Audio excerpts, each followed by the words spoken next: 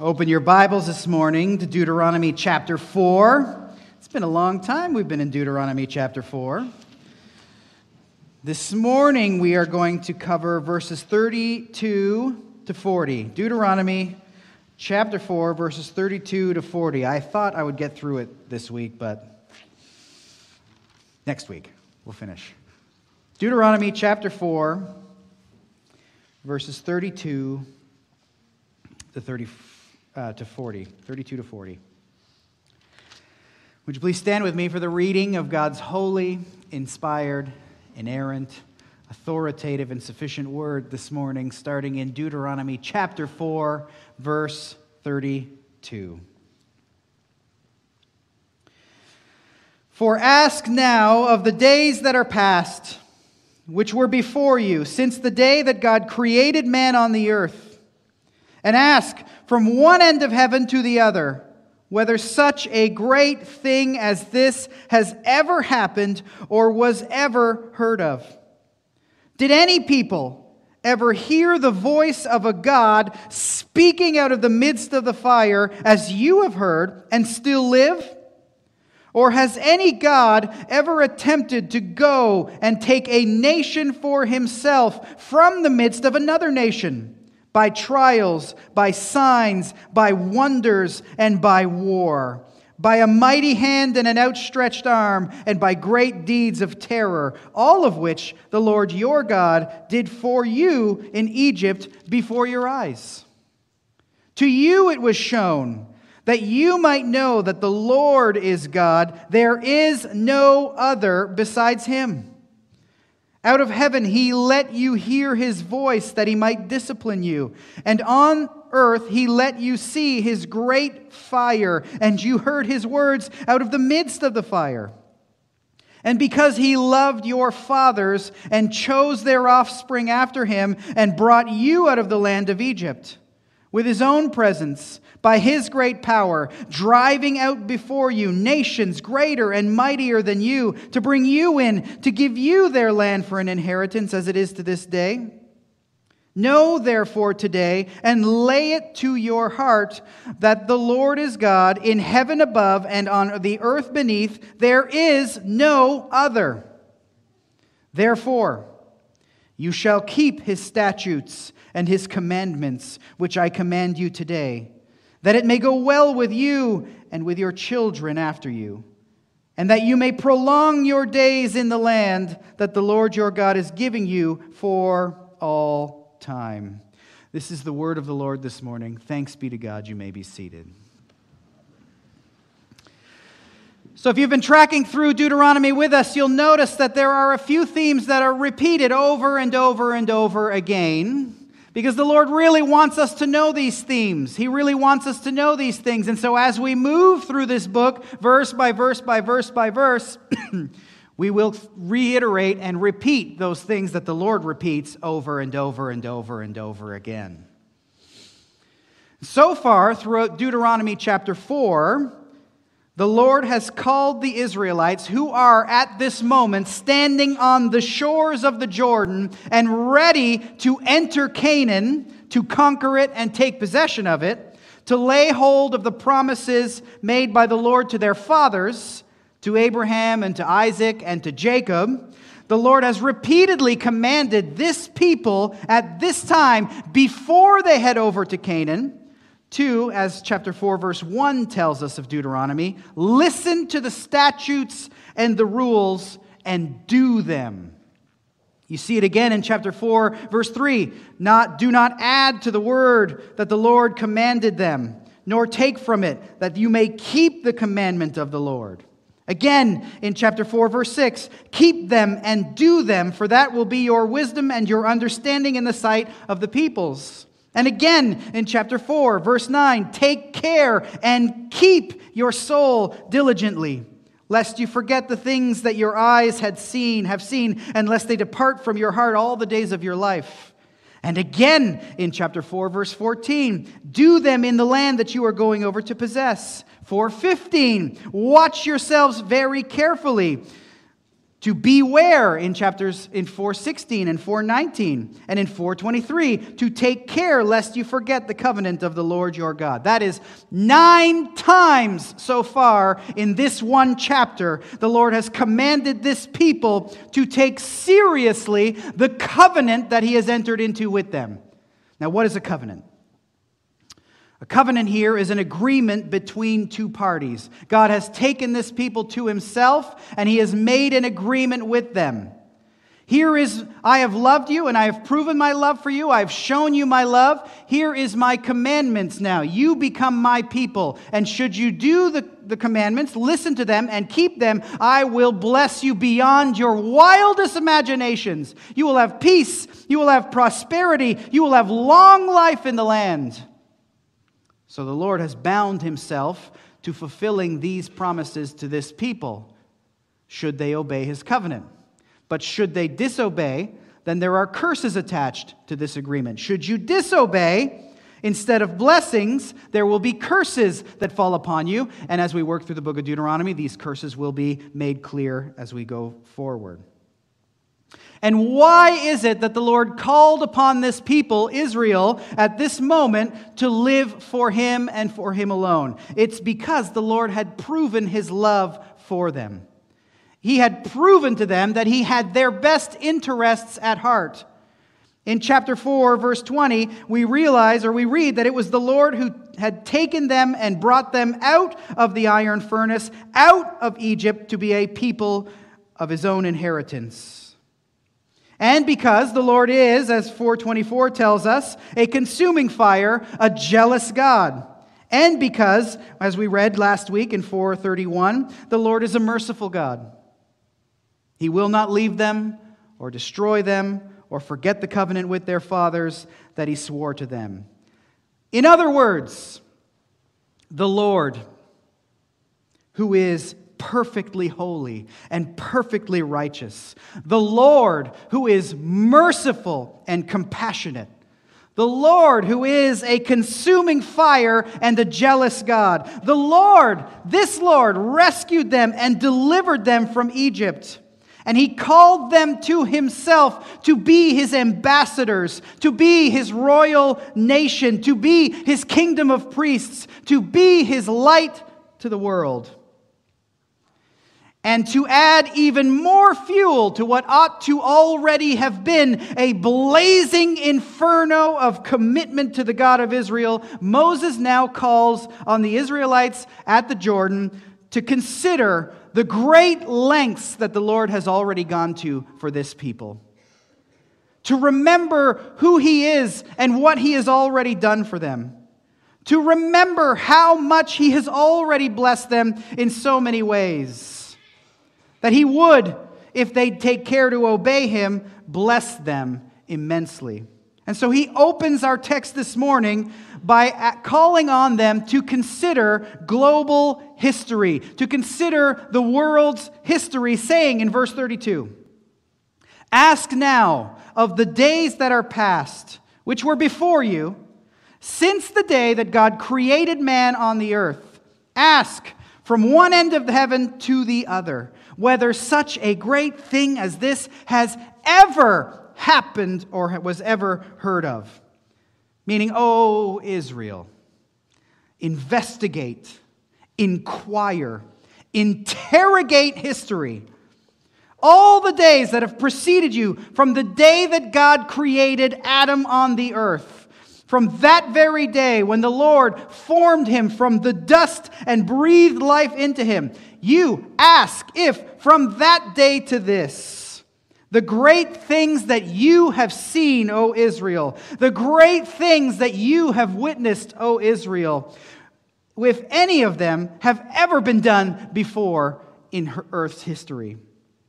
Have such things ever even been heard of at any point or in any place on earth? And not on earth only, but have they ever been heard of from one end of heaven to the other? See, the things that the Lord has done for you, O Israel, these are not common occurrences in the world.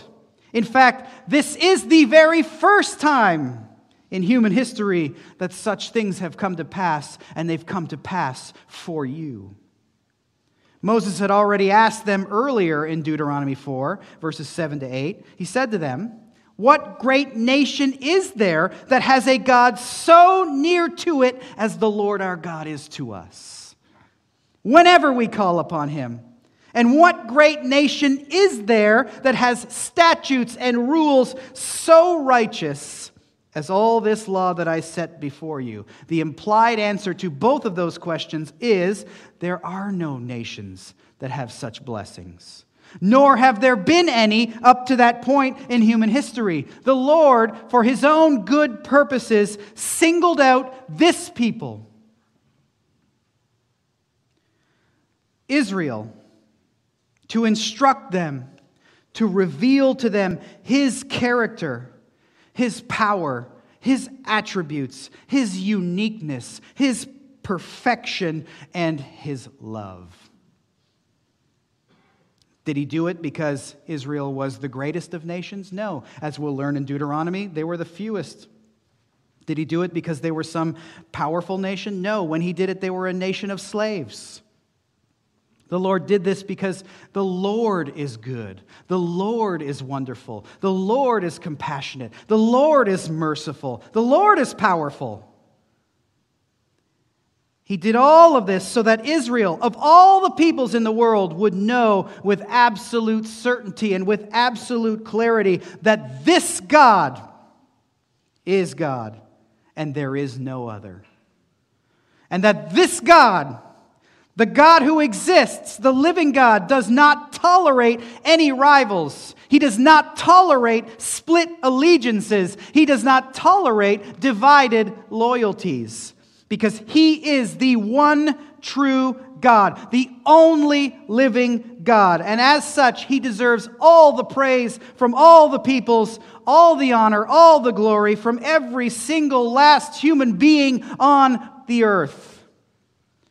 But even more so from those to whom he has so clearly revealed his glory and conveyed his name.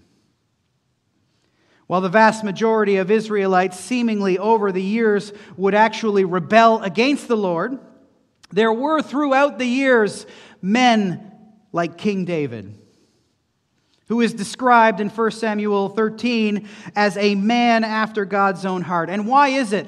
Why is it that David could be described like this? Well, listen to it from David's own mouth.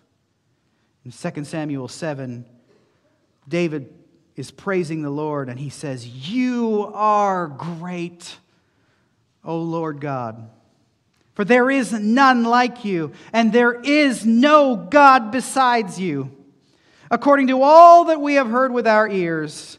And who is like your people Israel, the one nation on earth whom God went to redeem to be his people, making himself a name and doing for them great and awesome things by driving out before you people whom you redeemed for yourself from Egypt, a nation and its gods. And you established for yourself your people Israel to be your people forever. And you, O Lord, became their God." Now, here is a man who understood what Moses is saying in Deuteronomy 4:32. Here is a man who knows that you could ask of every day in past history, that you could go up into the heavens and go from one end of it to the other, asking if any such thing has ever taken place. If such a thing as the deliverance of God to Israel at that point and Israel's relationship to God at that point had ever happened or was ever heard of anywhere else. He knew that the answer would be absolutely not. Now, as we look at Deuteronomy 4, we see that phrase, great thing. What is this great thing that the Lord has done for this people that had never been heard of before? Well, we read first in verse 33. The first thing is this. Moses asks, "Did any people ever hear the voice of a God speaking out of the midst of the fire as you have heard and still live? You, Israel, heard the voice of the Lord." You heard the voice of the Lord. Has the Lord done anything like this for any other peoples? No. Has any God, so-called God, of any peoples anywhere on earth actually spoken to those who serve them like the Lord spoke to you? The answer to that question is no. Because one of the major themes, as we're going to continue speaking about this morning, one of the major themes in the book of Deuteronomy is they can't speak because they don't exist. There is no other God. Deuteronomy 4:28 tells us all they are is wood and stone, the work of human hands that neither see nor hear nor eat nor smell.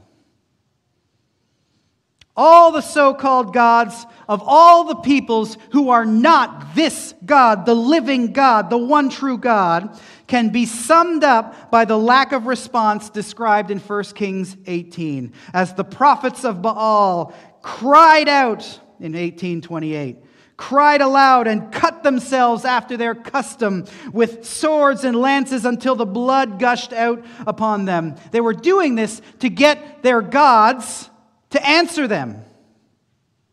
And as 18:26 tells us, as they called upon the name of Baal from morning till noon, saying, "Oh, Baal, answer us!" What did these prophets hear? 1 Kings 18:29 tells us, they heard nothing. There was no voice. No one answered. No one paid attention. And why is that?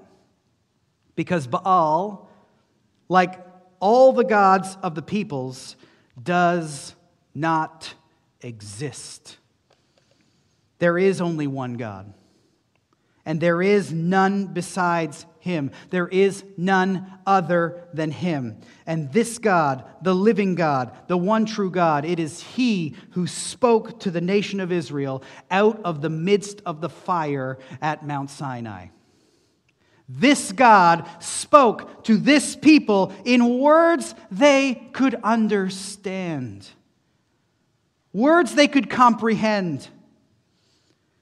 In Exodus 19, the Lord said to Moses, in Exodus 19:9, "Behold, I am coming to you in a thick cloud, that the people may hear when I speak with you and may also believe you forever."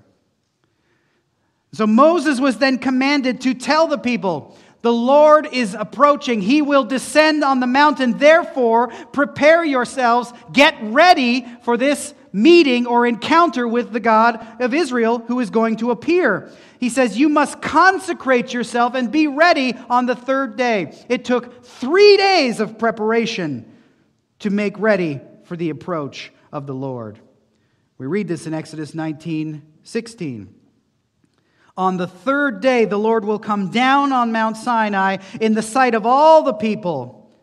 In Exodus 19:14, on the morning of the third day, there were thunders and lightnings and a thick cloud on the mountain and a very loud trumpet blast, so that all the people in the camp trembled. And in Exodus chapter 20, verse 1, we read, and God spoke all these words. And the words in question were the 10 Commandments. And as the people heard these words, their response is noted in Exodus 20, verses 18 to 20. They saw the thunder and the flashes of lightning and the sound of the trumpet and the mountain smoking. The people were afraid and trembled, and they stood far off, and they said to Moses, "You speak to us and we will listen. But do not let God speak to us, lest we die." And Moses said to the people, "Do not fear, for God has come to test you, that the fear of Him may be before you." Now, I want you for a second here to try and visualize this sight, this moment. A mountain, symbolic of permanence and immovability. A mountain begins to tremble and shake.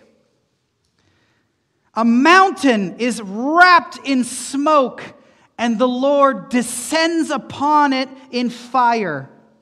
Visualize that for a second. It's almost impossible to do. And now try to Hear the sound of the heavenly trumpet as it is blazing this whole time, growing louder and louder and louder by the second. And listen, this was not the sound of a trumpet like we know the sound of a trumpet. But this is a trumpet sound that is more impressive and more fear-inducing than tens of thousands of trumpets that accompanied the most fearsome armies into battle in the ancient days. Now, over the last few weeks, I don't know why, but my YouTube feed has been dominated by the sounds of ancient battle horns. How that happened, I have no idea, but it happened. And I'll just tell you, they're terrifying. The idea of hearing an army of tens of thousands of people approaching your city, all blowing these horns, would be a terrifying thing. There's two that caught my ear. It was one, the ancient Celtic horn. It's called the Carnix. You can find it online. I heard one Carnix being blown, and I tried to imagine what it must be like to hear 10,000 of them approaching you as these men are ready to wage war on your city. Like, just hearing one would make you melt in fear. Imagine 10,000 as they move closer and closer and closer. See, ancient warfare had a lot of sound to it that we don't truly appreciate. The ancient Aztecs as well, they had something called the Aztec death whistle. That sounds pleasant. And as they went into battle, hundreds and thousands of these fighters would blow these whistles, each of which sounded like, this is how one researcher describes it, the scream of 1,000 corpses. There are more, but I think you get the picture, right? These trumpets, these whistle sounds, they struck fear and terror into the hearts of those who heard them. But 1,000 Carnixes and 10,000 death whistles could not begin to compare with the trumpet sound that was on this mountain or coming from the Lord on this day at Mount Sinai. And then on top of that, as you see all of this, as you hear the trumpets, the Lord speaks. Is it any wonder then that the nation of Israel trembled in fear and backed away from the mountain and stood terrified and panicked far off, alarmed by the specter of what they were seeing, alarmed by the possibility of their death as a result of this communication they were experiencing with the living God? See, we can read these texts, right? We can read them in our daily Bible readings. We can kind of pass over them. But to really dwell on the sights, to dwell on the sounds, the sheer terror of seeing the Lord descend in fire on a mountain, the entire mountain shaking and wrapped in smoke, the sound of the trumpet increasing in volume, a sound more fearsome than that of all the armies of the earth blowing every horn they have. Can you imagine it? And Moses here reminds them, as they're about to enter Canaan, of that moment, saying, you didn't die. You heard all of this. You saw all of this. The Lord spoke to you, and you didn't die. You heard the voice of the Lord speaking out of the midst of the fire, and you're still alive. Why? Because the Lord your God has chosen you to be His people, and the Lord your God is a merciful God. He spoke to you, He spoke the commandments to you as a grace to you, so that you would not sin, and in not sinning, you would enjoy the blessings of the covenant that He has entered into with you. Israel spoke to them at Sinai, and as we move into the future, into what is our past, the Lord has now spoken to all mankind in an even greater way. Sinai was unbelievable and all of us would be terrified at the sight. But the author of Hebrews now tells us that yes, long ago, and at many times and in many ways, God spoke to our fathers by his prophets. But in these last days, he has spoken to us by his Son. The Son of God, our Lord Jesus Christ, is the Word of God that he speaks to us. And in John 1:14, we read that the Word of God became flesh and made his dwelling among us, and we have seen his glory. Glory as of the only Son from the Father, full of grace and truth. So whereas for Israel, God's revelation of himself at Sinai was one of fear and trembling, one that terrified the people to the degree that they could only stand afar off, or as the writer of Hebrews puts it in Hebrews 12, you have not come to what may be touched, a blazing fire, and darkness, and gloom, and a tempest, and the sound of a trumpet, and a voice whose words made the hearers beg that no further messages be spoken to them. No, you, in verse 22, have come to Mount Zion, and to the city of the living God, the heavenly Jerusalem, and to innumerable angels in festal gathering, and to the assembly of the firstborn who are enrolled in heaven, and to God the judge of all, and to the spirits of the righteous made perfect, and to Jesus, the mediator of a new covenant. Therefore, verse 28, let us be grateful for receiving a kingdom that cannot be shaken, and thus let us offer to God acceptable worship with reverence and awe, for our God is a consuming fire.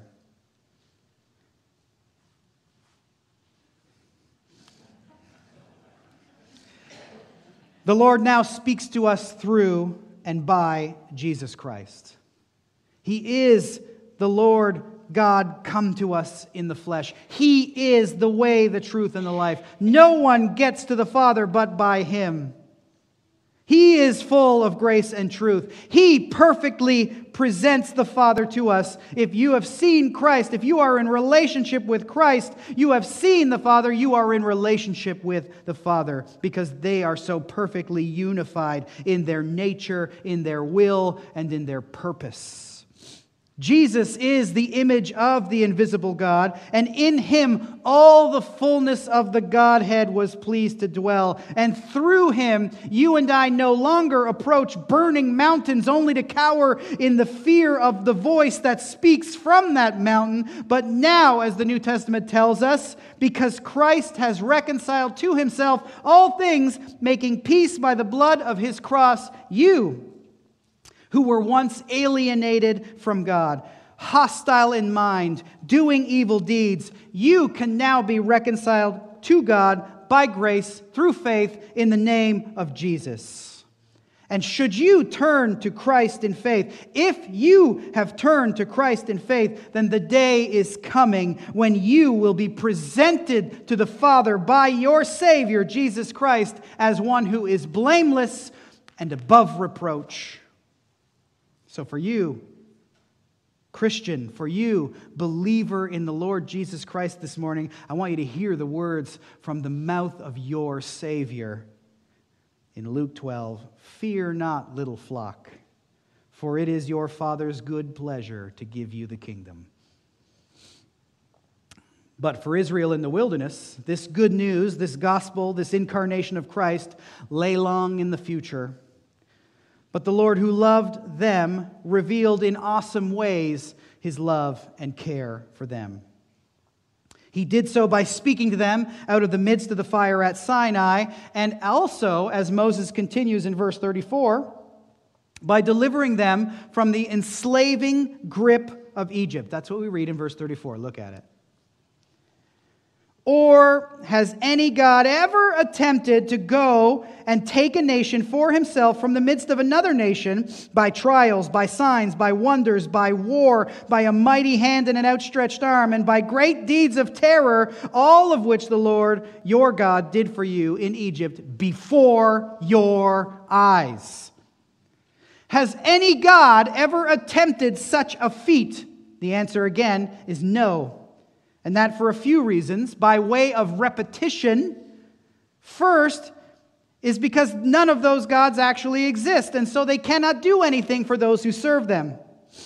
And a couple of more reasons have to do with the belief systems of the day. Even if the gods they serve did exist in some way, these gods, for the most part, did not consider the people who served them as worthy and valuable. The people who served the gods of the nations, those gods, in their literature, considered the people more of a nuisance than anything else, or as an indentured servant whose sole purpose for existing was to perform the menial tasks that their gods were too lazy or disinclined to do themselves. And their gods were limited in their power. In the ancient Near East, the way they believed that the gods operated were that they were bound and powerful only in certain geographical regions. So Baal was the god, so-called god, of Canaan. And the people believed that he was powerful in the region of Canaan. But when you exit Canaan, there is a different god who rules and reigns over that particular region. Each so-called God was sort of like a nation with its own defined borders, and they operated within those borders with unchallenged power, but had no say outside of those borders. So, have you ever seen, O Israel, a God enter into the borders of another God, defeat those gods, and save the people out from that nation? The answer is, no, you have not. But the Lord, the living God, the God of Israel, in contrast to all of those non-existent gods who are powerful maybe in their own regions, the living God, by contrast, is the God of everything. He is the Lord of heaven and earth. He is the God who rules over all of creation. He is the God who sits in the heavens and does whatever He pleases. He is the God who laughs when the nations gather and conspire against Him and seek to throw off His dominion. Because in the end, the Lord has already told all these nations, you will all kiss the ring of the Son as you bow before Him in terror and confess that Christ is indeed the King of kings and the Lord of lords. This God, the God who actually exists, does not consider you, His people, nuisances. Amen. You are not a nuisance to your God. He doesn't sit around calling you to wave large feathers to cool Him down and feed Him big clusters of grapes as He sits in His royal seat. The Lord who exists, the one true God, doesn't need anything from you, doesn't need anything from me, doesn't need anything from anything, anywhere in creation. But instead, unlike the gods of the peoples, our God, the God who is real, He gives to creation. He gives life and breath and everything. The God who exists has for Israel rolled up His sleeves and gotten to work for His people, delivering them from their oppressive and brutal enslavement to Egypt. See, this people could not deliver themselves. Another, more powerful one needed to step in and do for Israel what they could not do for themselves. And the Lord, for this people, did just that. He did something special. He did something unheard of in human history. He intervened for this nation, and He rescued them. No so-called God had ever done such a thing, nor would they want to. And so Moses asks, has a God ever done for any other nation what the living God has done for you, O Israel? And the answer is no.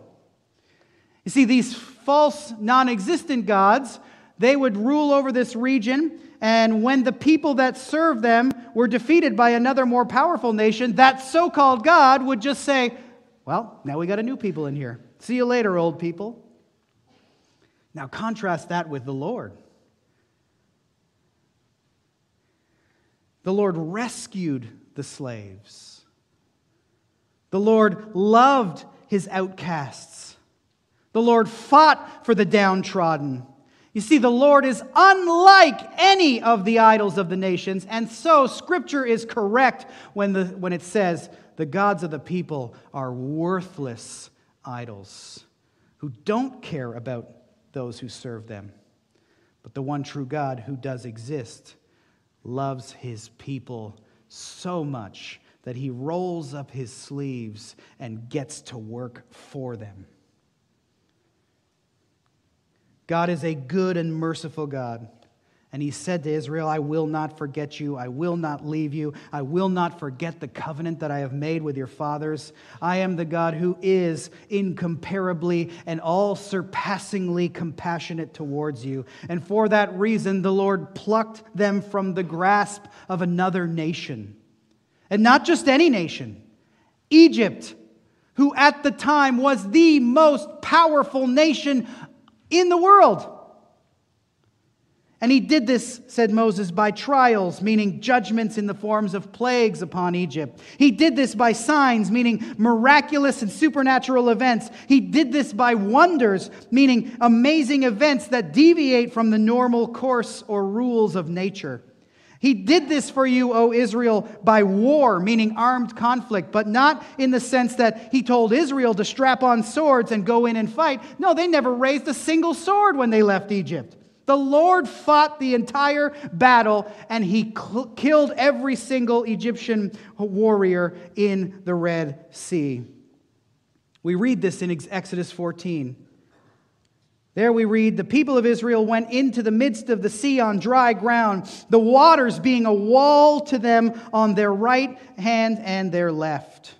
And the Egyptians pursued them and went in after them into the midst of the sea, all Pharaoh's horses, his chariots, and his horsemen. And in the morning watch, the Lord in the pillar of fire and of cloud looked down on the Egyptian forces and threw the forces into a panic, clogging their chariot wheels so that they drove heavily. And the Egyptians said, let us flee from before Israel, for the Lord fights for them against the Egyptians. Then the Lord said to Moses, stretch out your hand over the sea, that the water may come back upon the Egyptians, upon their chariots, and upon their horsemen. The second half of verse 27 says, the Lord threw the Egyptians into the midst of the sea. The waters returned and covered the chariots and the horsemen. All the host of Pharaoh that had followed them in the sea, not one of them remained. And in verse 30, thus the Lord saved Israel that day from the hand of the Egyptians. And Israel saw the Egyptians dead on the seashore. Israel saw the power that the Lord used against the Egyptians, so the people feared the Lord, and they believed in the Lord and in his servant Moses. You see what the Lord did for this people. He did all of this by a mighty hand and an outstretched arm. That phrase means by his power and his strength. He also enacted great deeds of terror, things that struck fear into the hearts of the Egyptians, bringing thick darkness upon the land and striking down the firstborn throughout the nation of Egypt. And the Lord, as we read in verse 34 of Deuteronomy 4, the Lord did all of this for you, Israel. He did all of it before their eyes. And so the question now is, has any God ever attempted to do anything like that ever? Ask from one end of the earth to the other. Go up into the heavens and ask from one end of the heavens to the other whether such a thing had been done. Up to that day, it had not. For us today, Israel's deliverance from Egypt is a picture. It's a pointer to the Lord's willingness to save a people for himself from the most powerful and dominating of slave masters. The worst of which is, according to Scripture, the slave master that is sin. And the wages that sin doles out, eternal death. Scripture tells us that the Lord sent forth his Son, Jesus Christ, born of a woman, born under the law, to redeem those who are under the law, so that we might receive adoption as sons. In other words, Christ came to earth to fulfill the entirety of the law, right down to the smallest point, and then went to the cross in order to die a sin-bearing, wrath-absorbing, justice-satisfying death that pays the full penalty for the sins of all who trust in the name of Jesus Christ. The perfect life, the atoning death of our Lord Jesus Christ is for us the even greater display of God's mighty hand and outstretched arm reaching down to deliver slaves who cannot deliver themselves.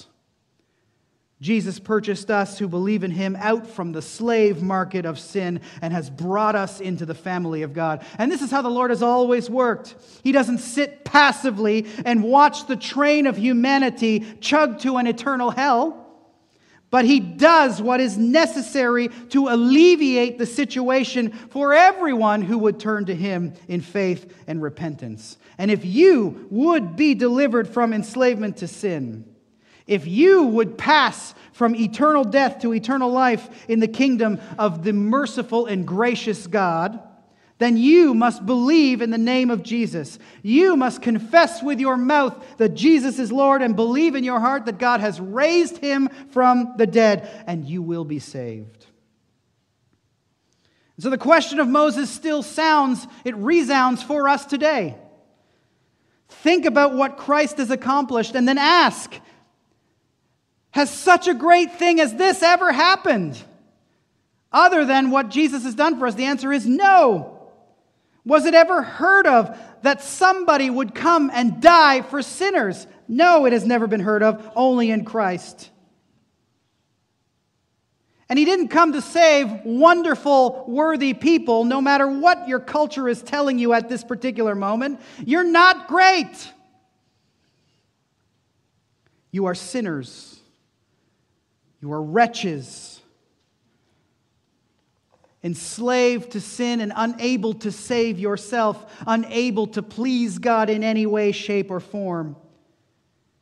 And listen, people don't die to save miserable scoundrels. People don't die to save good-for-nothing delinquents, as all of us once were. But our gracious and merciful God, now go and ask from one end of heaven to the other whether anyone has ever done this. Our gracious and merciful God has indeed done that very thing. He has died for you, delinquent. He has died for you, wretch. He has died for you, scoundrel. To save you, unworthy miscreant, by His gracious and almighty hand. Ask if such a thing so great as this has ever been done by anyone else, and the answer will come back, no, only Jesus. See, there is, and why did now back to Israel. Why did the Lord reveal such things to the people of Israel that many years ago? Moses tells us in verse 35. To you it was shown that you might know that the Lord is God, there is no other besides Him.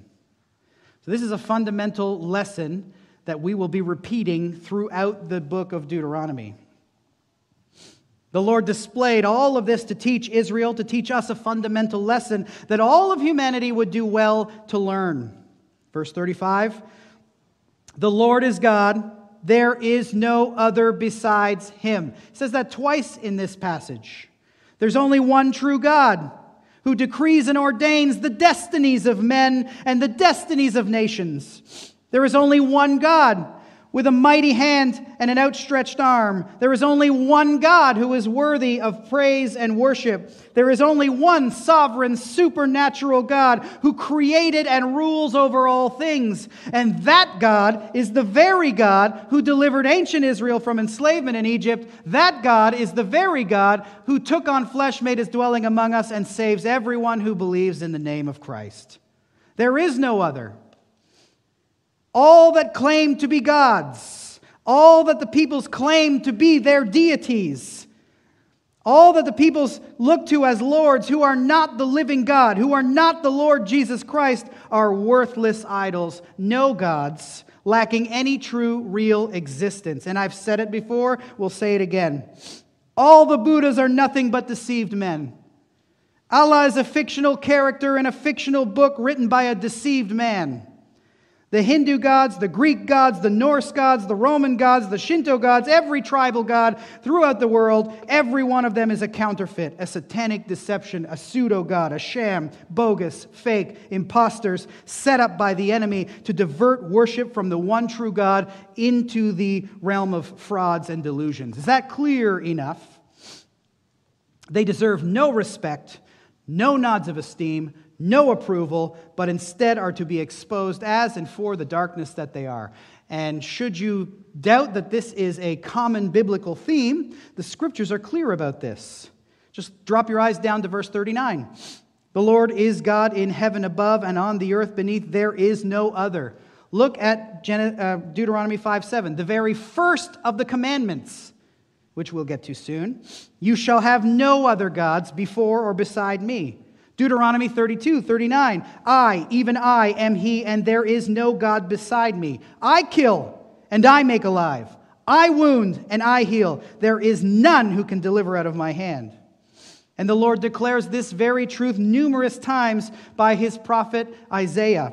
Isaiah 43, the Lord says, Before me no God was formed, nor shall there be any after me. I am the Lord, and besides me there is no Savior. And again, Isaiah 44, verse 6 to 8, Thus says the Lord, the King of Israel and His Redeemer, the Lord of hosts. I am the first and the last. Besides me there is no God. Who's like me? Let him proclaim it. Let him declare it and set it before me, since I appointed an ancient people. Let them declare what is to come and what will happen. Fear not, nor be afraid. Have I not told you from of old and declared it? You are my witnesses. Is there a God besides me? There is no rock. I know not any. And again, even for the nations that worship other so-called gods, the Lord oversees them too. In Isaiah chapter 45, we read this, For the sake of my servant Jacob and Israel my chosen, I call you. That you there is Cyrus, the king of the Persians, a nation that it does not serve the Lord. I call you by your name. I name you, though you do not know me. I am the Lord. There is no other. Besides me, there is no God. I equip you, though you do not know me, that people may know from the rising of the sun and from the west that there is none besides me. I am the Lord. There is no other. I form light and create darkness. I make well-being and create calamity. I am the Lord who does all these things. Isaiah 45:18, Turn to me and be saved, all the ends of the earth, for I am God, there is no other. And in the Gospels, when the scribe approaches Jesus and asks him the all-important question in Mark 12:28, which commandment is the most important of all? Jesus answered by saying in 12:29, the most important is this, Hear, O Israel, the Lord our God is one. Now I want you to note what the scribe hears as Jesus said this. Look at 12, verse 32. Note what he understands by the phrase. The scribe said to him, You are right, teacher. You have truly said that He is one, and there is no other besides Him. The Lord let Israel hear His voice from the mountain and live. The Lord with mighty hand and outstretched arm delivered Israel from slavery in Egypt so that they and we, so that all the earth might know that the Lord is God and there is no other besides Him. This is a lesson that the world seems slow to appreciate, a lesson that the world seems too dull to believe, or is at this time actively engaged in suppressing in order to worship self, to give in to lusts and passions, to give in to desires of the flesh. And it's for this reason that all the pseudo-gods continue on in our day. It's for this reason that pseudo-gods are created even now, so that humans might serve gods that they can tame and they can control, rather than serving the one true God who rules over everything and calls us to submit to Him. Humanity does not like submitting. Humanity does not like repenting and turning away from things that make their flesh feel good. And that's exactly what the true God, the living God, the God who exists, calls for from every single last human being on planet Earth. Moses continued, Out of heaven He let you hear His voice, that He might discipline you, so that you, O Israel, might be instructed, shaped, and admonished to obedience.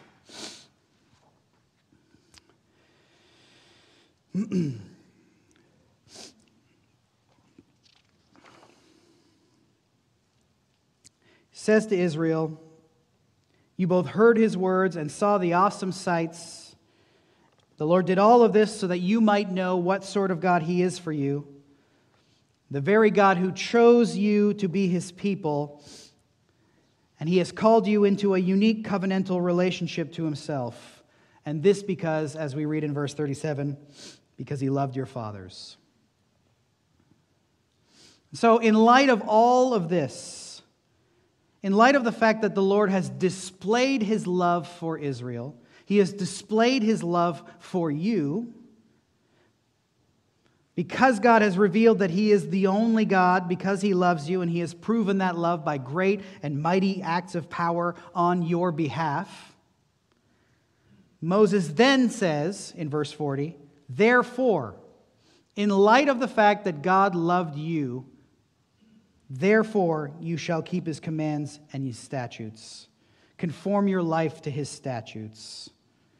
The Lord always gives us sight of his love, and then in response to that love calls for a response.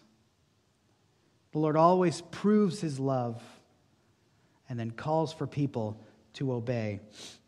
And he doesn't call us to obey because it's good for him. He calls us to obey because it's good for us.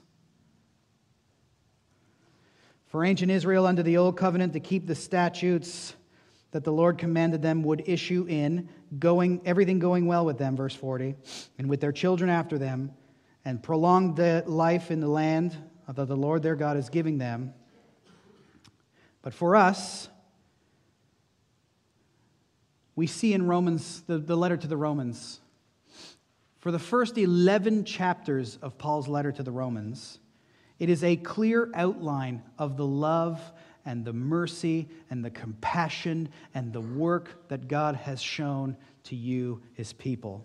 And it's only after, and if you look at Paul's letters, generally that's how they work. Here is what God has done to show you his love. And in the second half, or the last bit of the letter, it'll be, "Therefore, this ought to be your response." Romans tends to be a little longer. 11 chapters focus on the love of God in saving sinners who do not deserve it. And so after so clearly outlining the mighty hand and outstretched arm of the Lord in the salvation of sinners, for all who call out to him in faith, it's then only in chapter 12 that the Apostle Paul begins to outline the appropriate response to the great love and mercy and compassion of the Lord. So I'll leave us in closing with just this section of Paul's magnificent letter. For those who know and trust in the Lord, for those who know that he is God and besides him there is no other, for those who know that his power and mighty arm have been worked for your salvation, for those of you who know the mercy, compassion, and love of the Lord, therefore, as the Apostle Paul wrote in Romans 12, therefore, let love be genuine. Abhor what is evil. Hold fast to what is good. Love one another with brotherly affection. Outdo one another in showing honor. Do not be slothful in zeal. Be fervent in spirit. Serve the Lord. Rejoice in hope. Be patient in tribulation. Be constant in prayer. Contribute to the needs of the saints and seek to show hospitality. Bless those who persecute you. Bless and do not curse them. Rejoice with those who rejoice. Weep with those who weep. Live in harmony with one another. Do not be haughty, but associate with the lowly. Never be wise in your own sight. Repay no one evil for evil, but give thought to do what is honorable in the sight of all. If possible, so far as it depends on you, live peaceably with all. Beloved, never avenge yourself, but leave it to the wrath of God. For it is written, "Vengeance is mine, I will repay." To the contrary, if your enemy is hungry, feed him. If he is thirsty, give him something to drink, for by so doing you will heap burning coals on his head. Do not be overcome by evil, but overcome evil with good. Father, we thank you so much for the clear display, both to your ancient people, Israel, and to us today, that you are a God of mercy and compassion. We thank you that you are a God who shows us clear displays of your wonderful love and your grace. We thank you that you are the God who reaches down from heaven and saves a people for himself. What other God has ever done anything like that? What other anyone has ever done anything like that? There is no one. It is you. It is only you. It is always you. And we praise you and we honor you. We reject all divided loyalties. We recognize that you are the Lord, and besides you there is no other. And as we appreciate your compassion and your love for us this morning, I pray that your Holy Spirit would help us to understand the response that we must have to that love. The therefore. We can't do it on our own. We need your Spirit to help us. And so I pray that each one of us, by the power of the Holy Spirit living in us, would seek with every fiber of our being not to be overcome by evil, but to overcome evil with good, because you are good, and you have shown us your love so clearly in Christ. And it's in his name we pray. Amen.